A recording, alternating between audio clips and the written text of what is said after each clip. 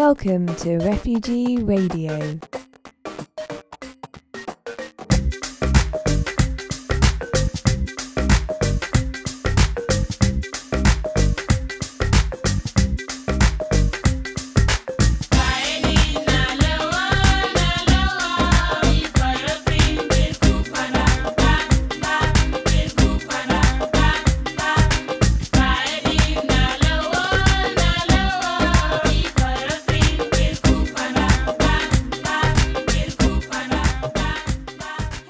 This is the Refugee Radio Show on Radio Reverb 97.2 FM. In our programme, we talk to refugees and asylum seekers about their lives in order to ensure that their voices are heard, and in the hope that the host population in their new communities can come to know them as individual human beings, rather than just as stereotypes or statistics. In the show today, we have an interview by Alex Evangelou with the Iranian author Nasrin Parvaz. Nasrin was born in Tehran, where she became a women's and civil rights activist, which led her into conflict with the new regime. Nasrin was arrested, tortured, and sentenced to death. She eventually escaped from her situation and fled the country as a refugee. Nasrin wrote about her experiences in prison in her memoir, One Woman's Struggle in Iran. It was first published in Farsi in 2002. A summary of her memoir was published by the Feminist Review in 2003, and it was published in Italian in 2006. She has also published another work entitled Temptation, which is based on the true stories of the men who survived the massacre of Iranian prisoners in 1988. Nasrin has given talks on human rights violations around the world in Canada, Sweden, the UK, and Italy. She's spoken at the Edinburgh International Book Festival, the Ledbury Poetry Festival and Eloquent Protest, and for organisations such as Amnesty International and the Medical Foundation, also known as Freedom from Torture. Nasrin won the Women's World Award in 2003, was longlisted for the Bristol Short Story Prize and shortlisted for the Asham Award. Her prison memoir, One Woman's Struggle in Iran, is published by the Victoriana Press and is available from Amazon and Waterstones.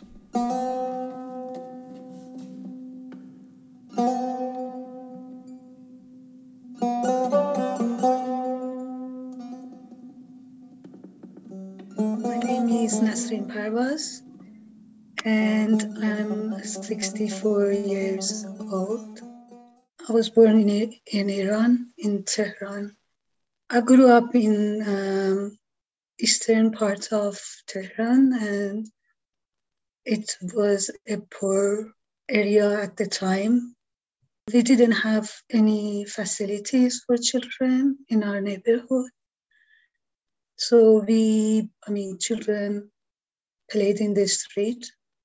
Girls and boys could play together then, but now it's forbidden. And it's forbidden in public. And girls have to cover their hair.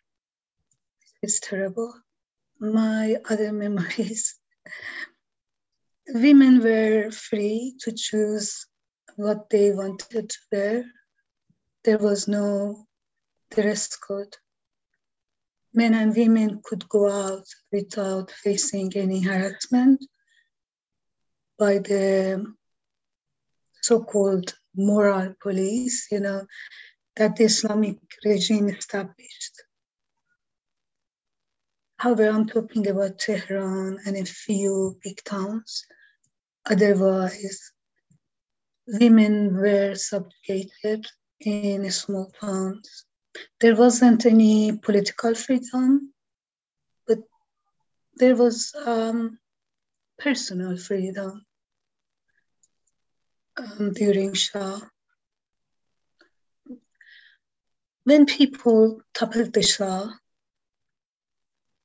the regime was trying to take away all this freedom, and people were resisting. For the meantime, to say, I didn't mean to wear this or that, Anyway, later on, they put lots of pressure on women, and despite our fights, we had to we had to wear a scarf.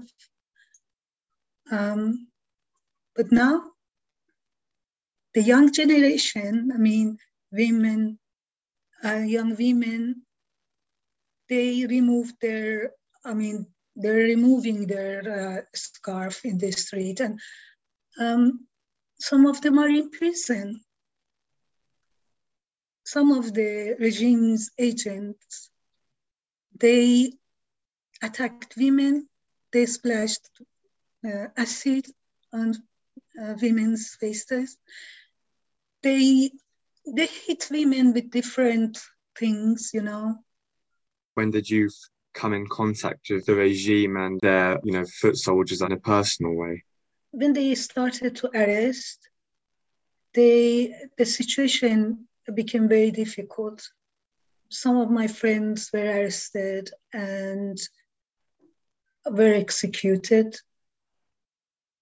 So in early 1982, I had to leave my job because every time I was coming to Tehran, I was interrogated. They would come up to the buses or even and ask people to come out. Not everyone. They choose people. Even they would stop taxis and, for example, pick you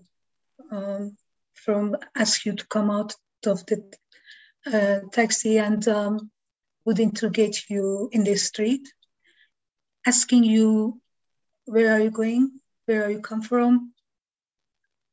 Lots of questions. Once I remember I was in a taxi. They stopped the taxi. And I knew they might ask the passenger. And so I hid the thing I had with me in the taxi. And they asked me to go out. These were Islamic guards. And they interrogated me in the street. They searched me, my bag. And when they asked me to go out, they asked the taxi driver to go. And I thought they're going. I thought that the taxi driver will go because there were other passengers. And I was very worried they might arrest me. And even if they don't arrest me, how can I go home now? And anyway, it took half an hour. They interrogated me in the street. And during that half an hour, the taxi driver and the passengers stayed. And when the Islamic guard finished, I didn't know the taxi driver is there. I was looking around what to do. I was very worried. And I suddenly saw the taxi driver waving his hand, telling me, come here. And he drove towards me. And I couldn't thank them enough, It was, it was very moving. Things like that. But anyway, I had to leave my work because it was dangerous to cross these borders they had made. And one day when I went to see a friend, he was arrested already and he was tortured, and he gave our meeting point to his interrogator.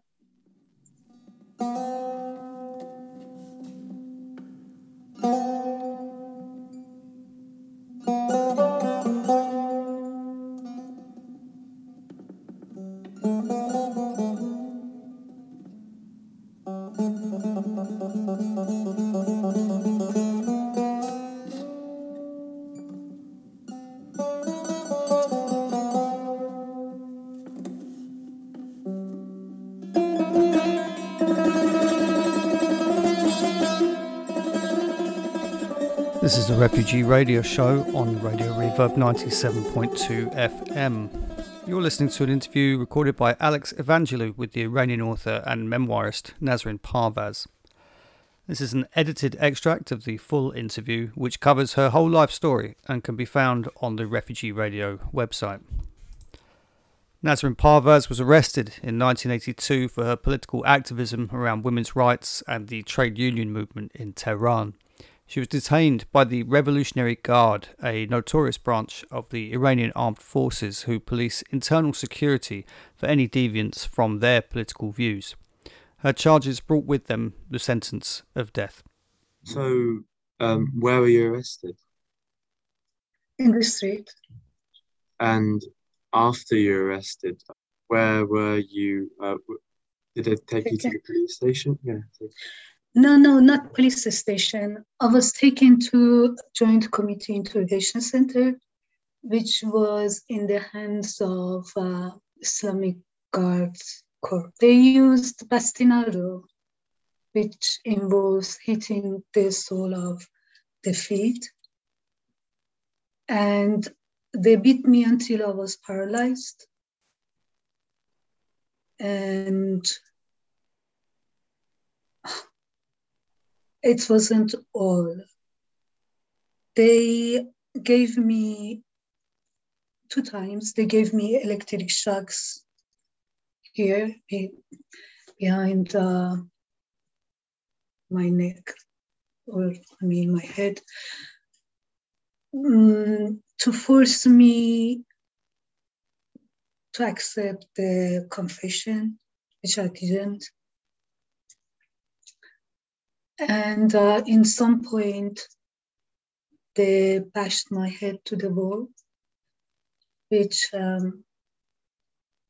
caused a tumor to grow and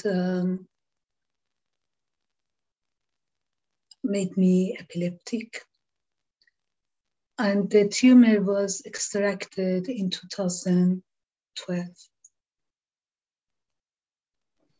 So in the Joint Committee Interrogation Center, was there a process of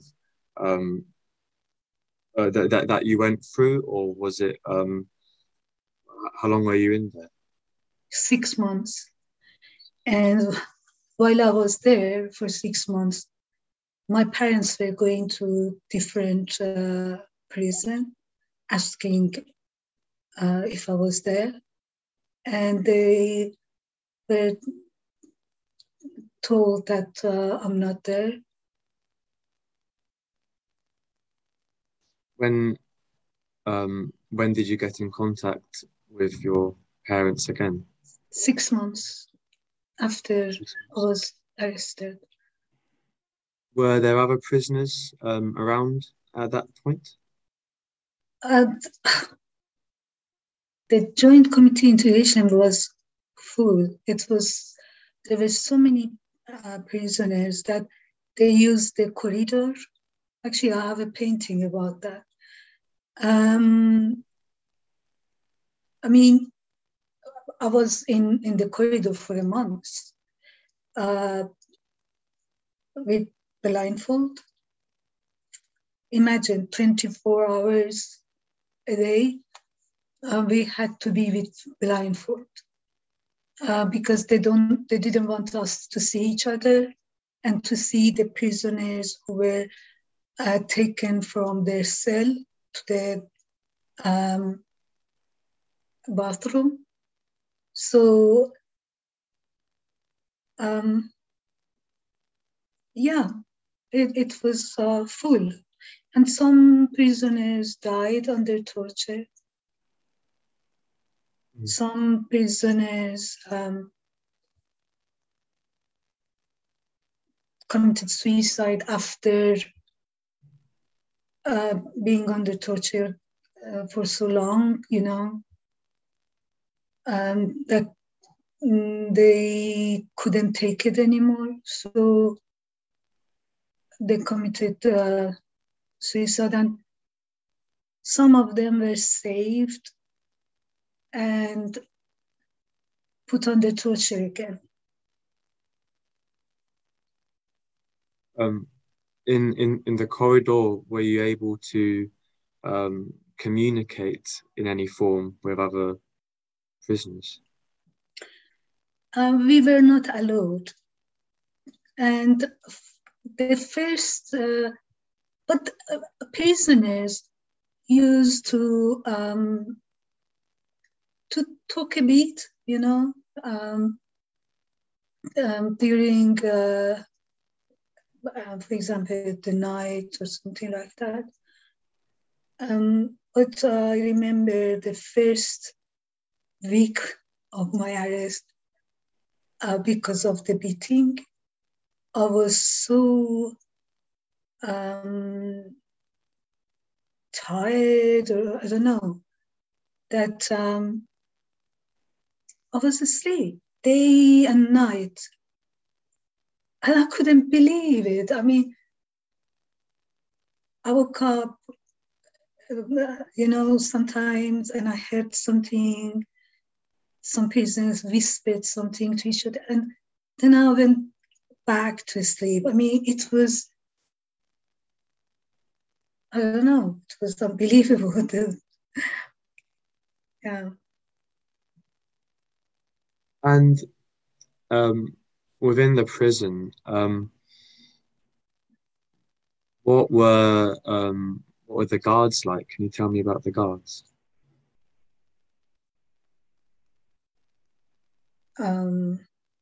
They were doing their job, which was, they were harsh, They, I don't know about now, but then they were very, how do you put it? They believed in the regime, and because the regime was saying it's a state of God, and they believed it, they loved Khomeini, and some of them would die for him. So, yeah, they hated us because they believed the regime, they hated us. Were any of your friends in prison at this time, or with you? Did you recognize anyone in prison? Yes, I didn't recognize her, because I was still, she was at the beginning of the wing, and I was exactly at the end of the wing. And I was very tired, sleeping all the time. And one day, someone kicked my foot, and I was woken up, and it was painful. And it was another prisoner. She didn't know that I was in pain, and she was waiting for the bathroom, and she asked me, who brought you, who gave in your information, brought you here, and she told me that Razi's in the corridor. And I said, oh, Razi's arrested. I didn't know. And she told me she was arrested a day before me. And yeah, But then later on, I heard that some other friends were arrested. Yeah. So what did they officially charge you with?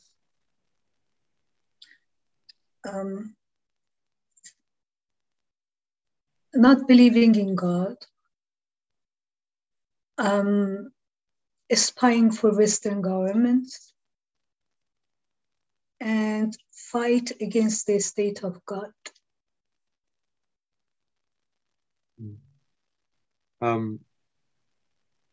And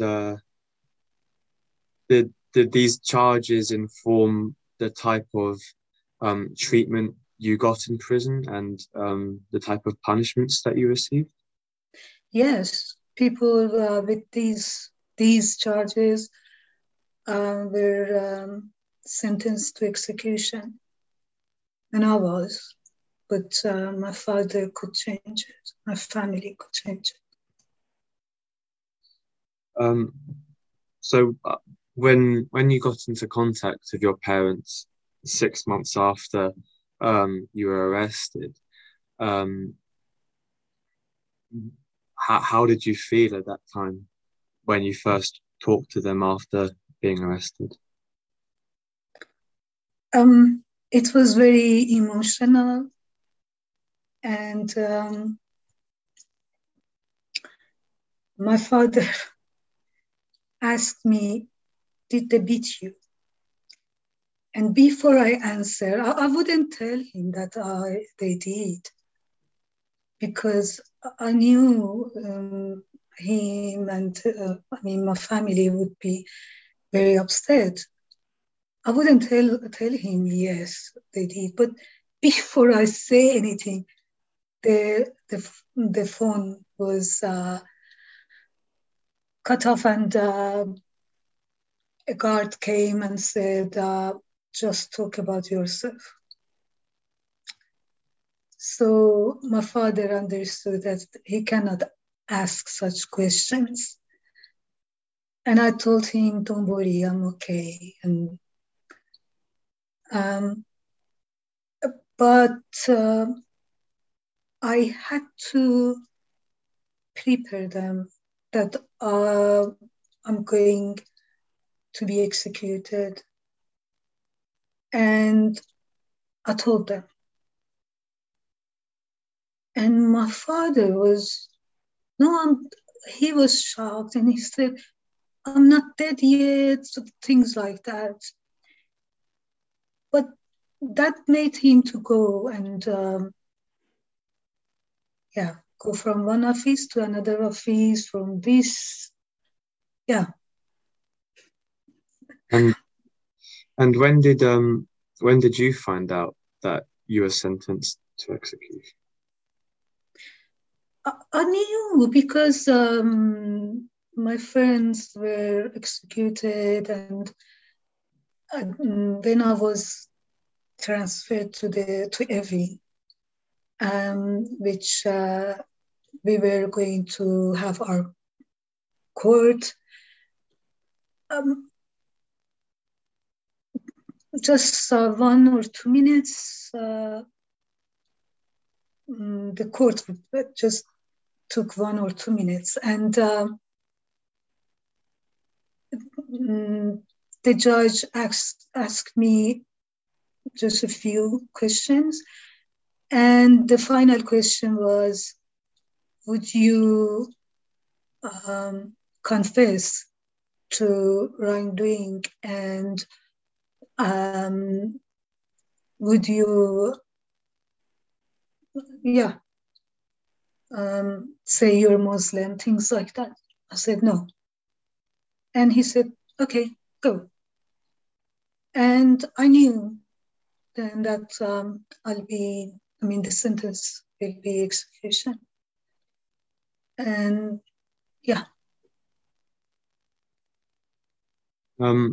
how did you manage to endure knowing that you had execution sentence?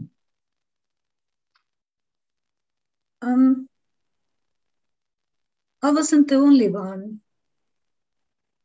and we all die one day. And I didn't want to do something that I regret later. So I tried to live my life in prison. Can I say something? It wasn't only that time that I was waiting for execution, for my execution. Later on, a few years later, in 1988, thousands of prisoners were executed.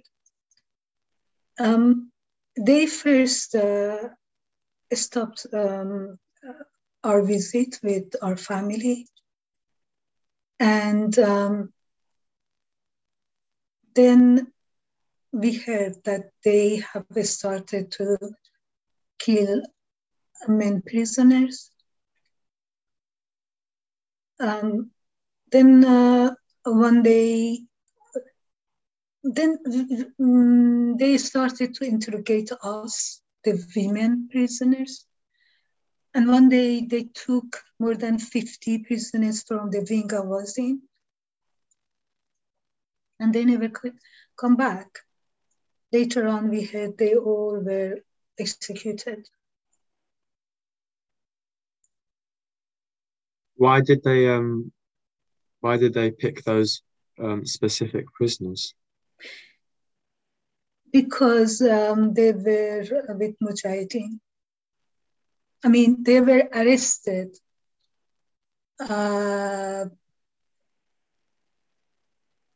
because of being, I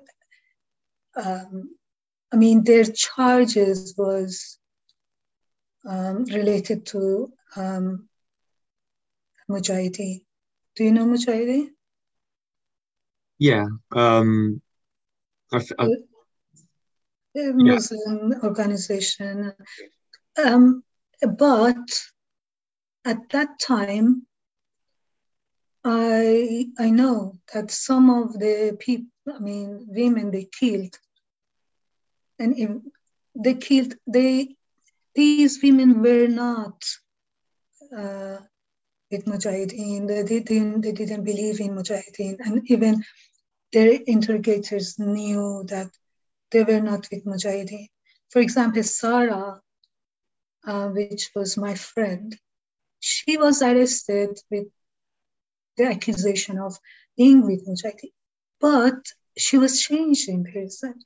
She wasn't with Mujahideen at all anymore. She didn't pray. She was with us, and her interrogator knew that. Still, she was executed. Why did the regime accelerate these executions in 1988? You know, I remember that one of the events, what you call it? Sorry, sometimes I forget the word. The one who runs the prison, the chief, what you call it? Warden? Yeah, one of the Evans warden. His name was Lajavardi. I remember a few times. I mean, I was taken by force to the assembly hall, and otherwise I wouldn't go. I mean, and Lajavardi said that we are not stupid to let you go. During Shah times, there were a handful political prisoners. And he was stupid, let them to leave, to get released and make lots of parties. They are not stupid to let you go. And there were thousands of prisoners, you know. They didn't want anything happens and these thousands of people go outside and they could revolutionize Iran, you know. So they had planned to kill prisoners in advance. Then in 1988, when Mujahideen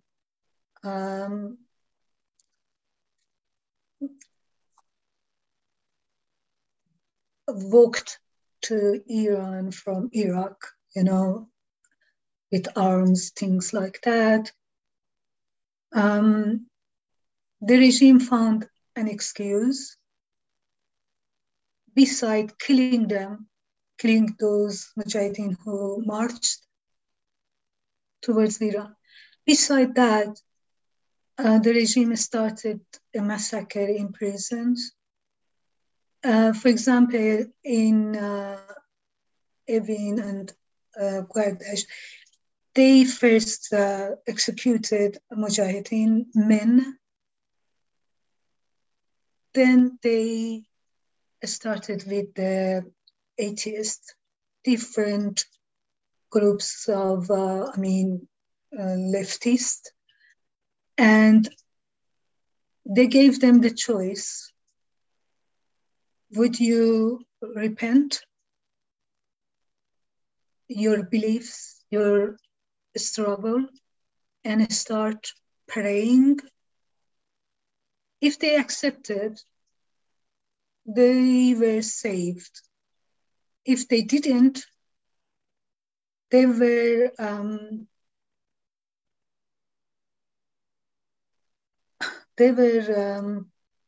passed in a tunnel of beating with cable, things like that, and then going to be executed.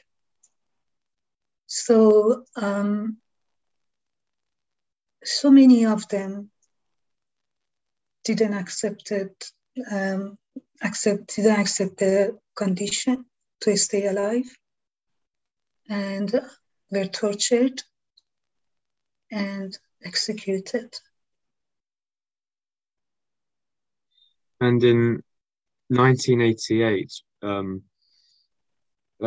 were you involved in this new push of crackdowns in prisons? Did they interrogate you further? Yes, we all. After you know, first they started with Mujahideen men. Then they finished with them, killed them all. They started with the leftist men. When they finished with them, you know, they started with Mujahideen women. When they finished with them, they started with us, but with us, it was just scaring us.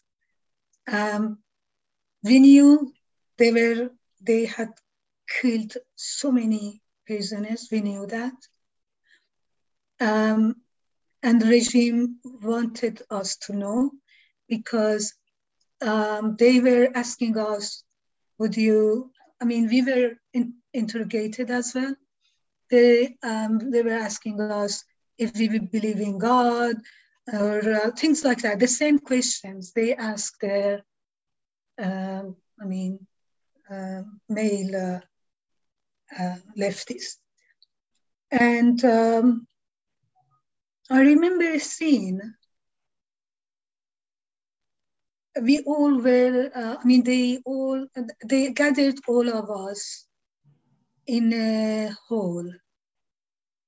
And the prison warden, who was someone else, it wasn't Lajarati anymore, took to us all, and he threatened us, gave us a choice, to accept the condition or not. And it was funny. He said, those who accept, stay here. Those who doesn't accept, leave, go to their ring. And we started to go to our ring. I looked back, only one person was standing there, only one person. So, but it was with us, it was only threatening us. At that time, they didn't kill the leftist women. I mean, before that, they killed so many leftist women. But at that, at that time, they didn't kill us, which we weren't many. We were under 200. And yeah. So throughout your prison experience, was it hard seeing other people confess for like their crimes they hadn't necessarily committed? I knew that it's a forced confession, and I knew that they wouldn't confess if, by free choice.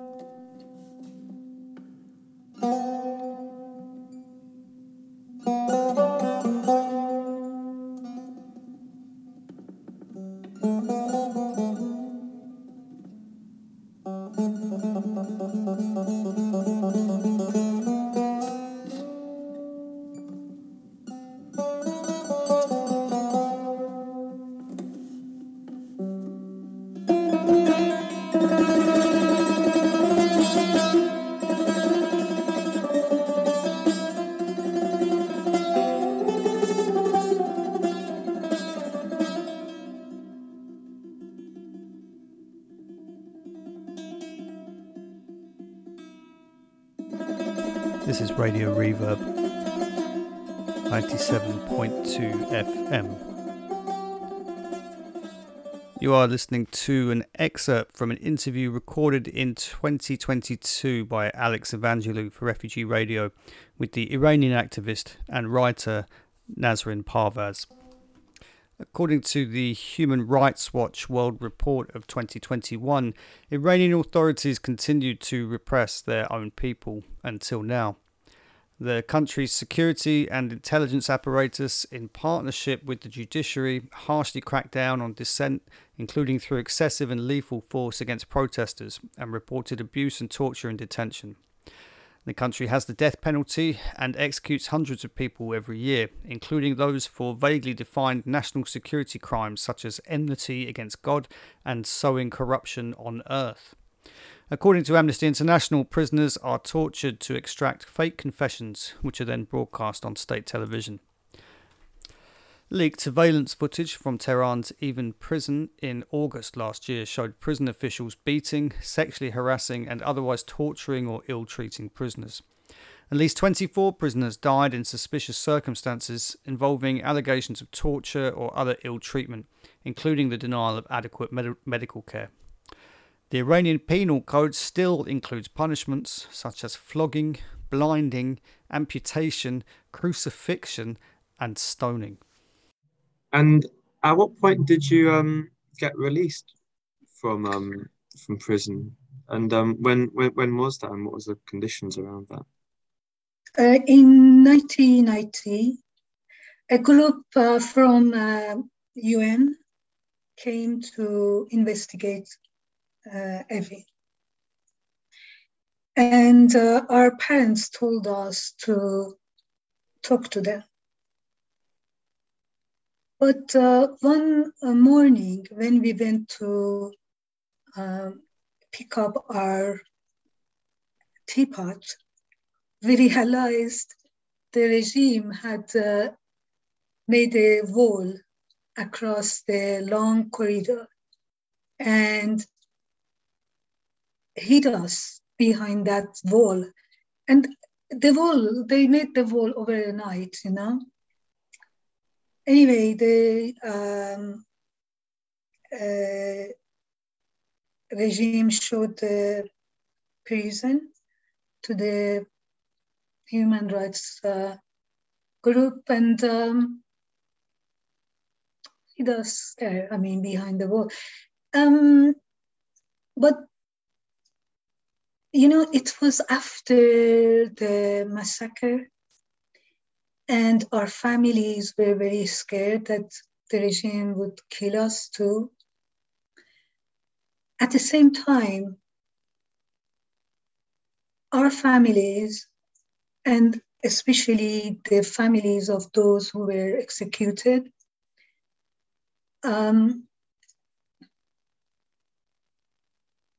talked to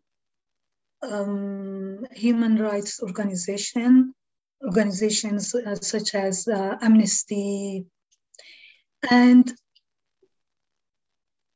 the news of massacre came out. So the regime had to release us.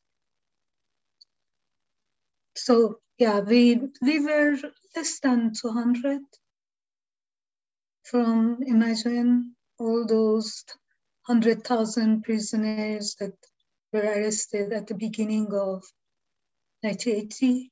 In 1990, we were less than 200 who were released without confessing, without any condition. I mean, thousands were executed, and I don't know, perhaps 100,000 were forced to confess to get released.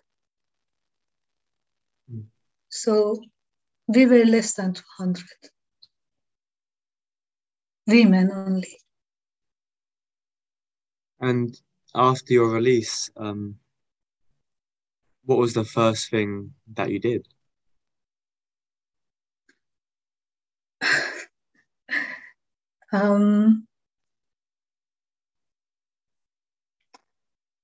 First thing,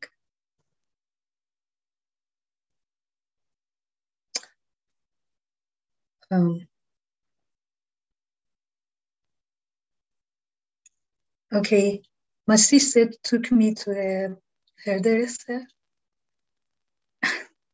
She touched my hair and said, "Ugh, what are you washing your hair with?" And my sister told her she just came out of prison. And the hairdresser was shocked. She was just shocked, and she said, "Oh, sorry." Yeah, it was one of the first things that I did. Yeah. And after you were released, did you return to live with your family in Tehran? Did I what? Did you return to live with your family in Tehran? Oh, yes, they came to pick me up from prison, and yeah, actually, it was the third time of human rights group to visit Devin, and my poor family had to wait all day because the prison warden, they didn't want the group, the human rights group, see us. So yeah, it was night when I was released. So how had Iran changed since being in the prison and when you had released, how had the outside world transformed? It was changed a lot. I remember once I was going somewhere and I stopped in a bus stop, waiting for bus to come.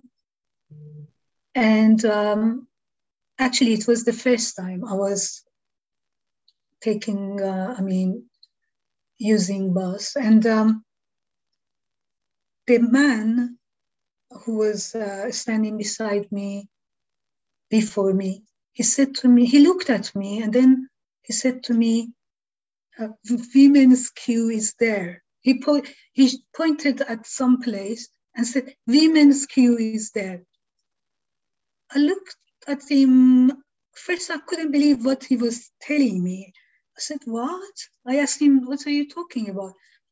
He said, don't you know, men's queue and women's queue are separate, and women's queues are there. So I looked and I saw, yeah, two women were standing there. And I went and joined that queue. It was very upsetting, because when I was arrested, it wasn't like that. And then the buses were, men and women had separate section in the buses. Yeah. And many things were changed, but this can give you, whenever I was going out, the regime started following me. The regime's agents, very openly. It wasn't at the beginning. I don't know if they realized I'm active again, I don't know, but at some point they started to following me, and it was very difficult to escape. And so I had to be careful not to go to a friend's house who were not my friends from prison, because it was natural that my prison friends, we saw each other. It was normal. But with other people, I had to be very careful. When did you realize that the regime was sending people to follow you? I did some things like when I was passing a window shop, I stopped and looking at the goods. I used to try to see if that person who was following me in the other street is coming and pass me again, and what is he doing? And I realized, yeah, I was followed. But then a time came that when they realized I don't care anymore. They came to my face, showed me that they are following me. For example, once I wanted to make sure he was following me. I went to a shop. It was a grocery. And the man who was following me came to the shop, picked up a potato, a big potato, and asked me, is it good? I said, it's fine. And then I said to him, fuck off. Sorry, I shouldn't say this. It's recording. You can, I don't know if you can, I don't mind if it's there. That's fine. Yeah, it's fine with me. Yeah, it's good. Yeah. And yeah, it was like that.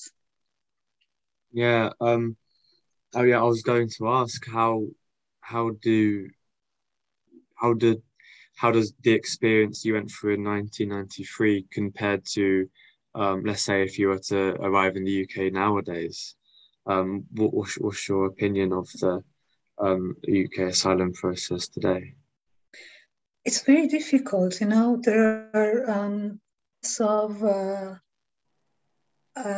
asylum seekers are in detention centers. The UK doesn't want refugees. That's why they try to not let especially the boat refugees, asylum seekers, to enter the UK. They turn them round, pushing back them to the sea. Doesn't matter if they die, which thousands were died. And I wonder what's the difference between shooting people, hanging them, like what the Iranian government does. What's the difference with turning the boats, pushing them back to the sea and let them die, killing them? I mean, the UK government is responsible for thousands of deaths in Mediterranean Sea. I mean, yeah. Are there any final remarks or messages that you would like to add that you would like people to hear, perhaps? Yeah, I would like to talk about the Nationality and Borders Bill. The bill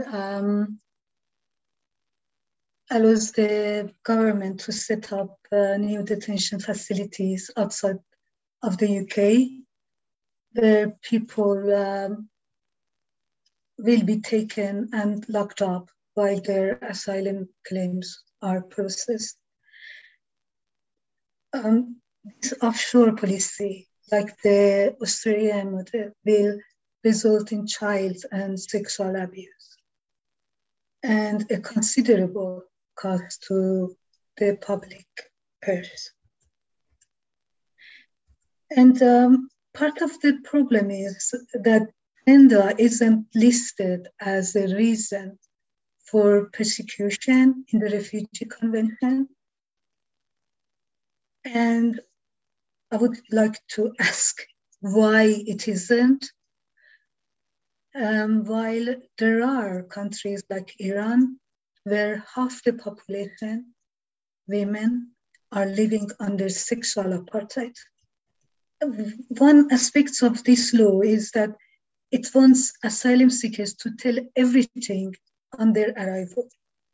And if they add something later, the authorities won't accept. Women often don't talk about issues such as rape that they've suffered on their first interview or even last interview. I know Iranian women here who have their refugee status, who were raped in prison, but never talked about it in their asylum interviews. They were lucky that they came at the time that claiming refugee status wasn't as difficult as now. Shame, as well as what their family or their community might think, prevented them from revealing that aspect of what had happened to them in prison. So the bill punishes traumatized women who aren't able to share their whole story when they first come to the UK. Many women need mental health support, proper legal advice, and to feel safe before they can open up about the violence and abuse they have fled. So the bill would criminalize Ukrainians and other refugees for the way that they travel to safety. When your life is in danger, you don't think of your choices because you don't have choices except using any way to save your life or prolong it another day. That's why people try to cross the Mediterranean Sea.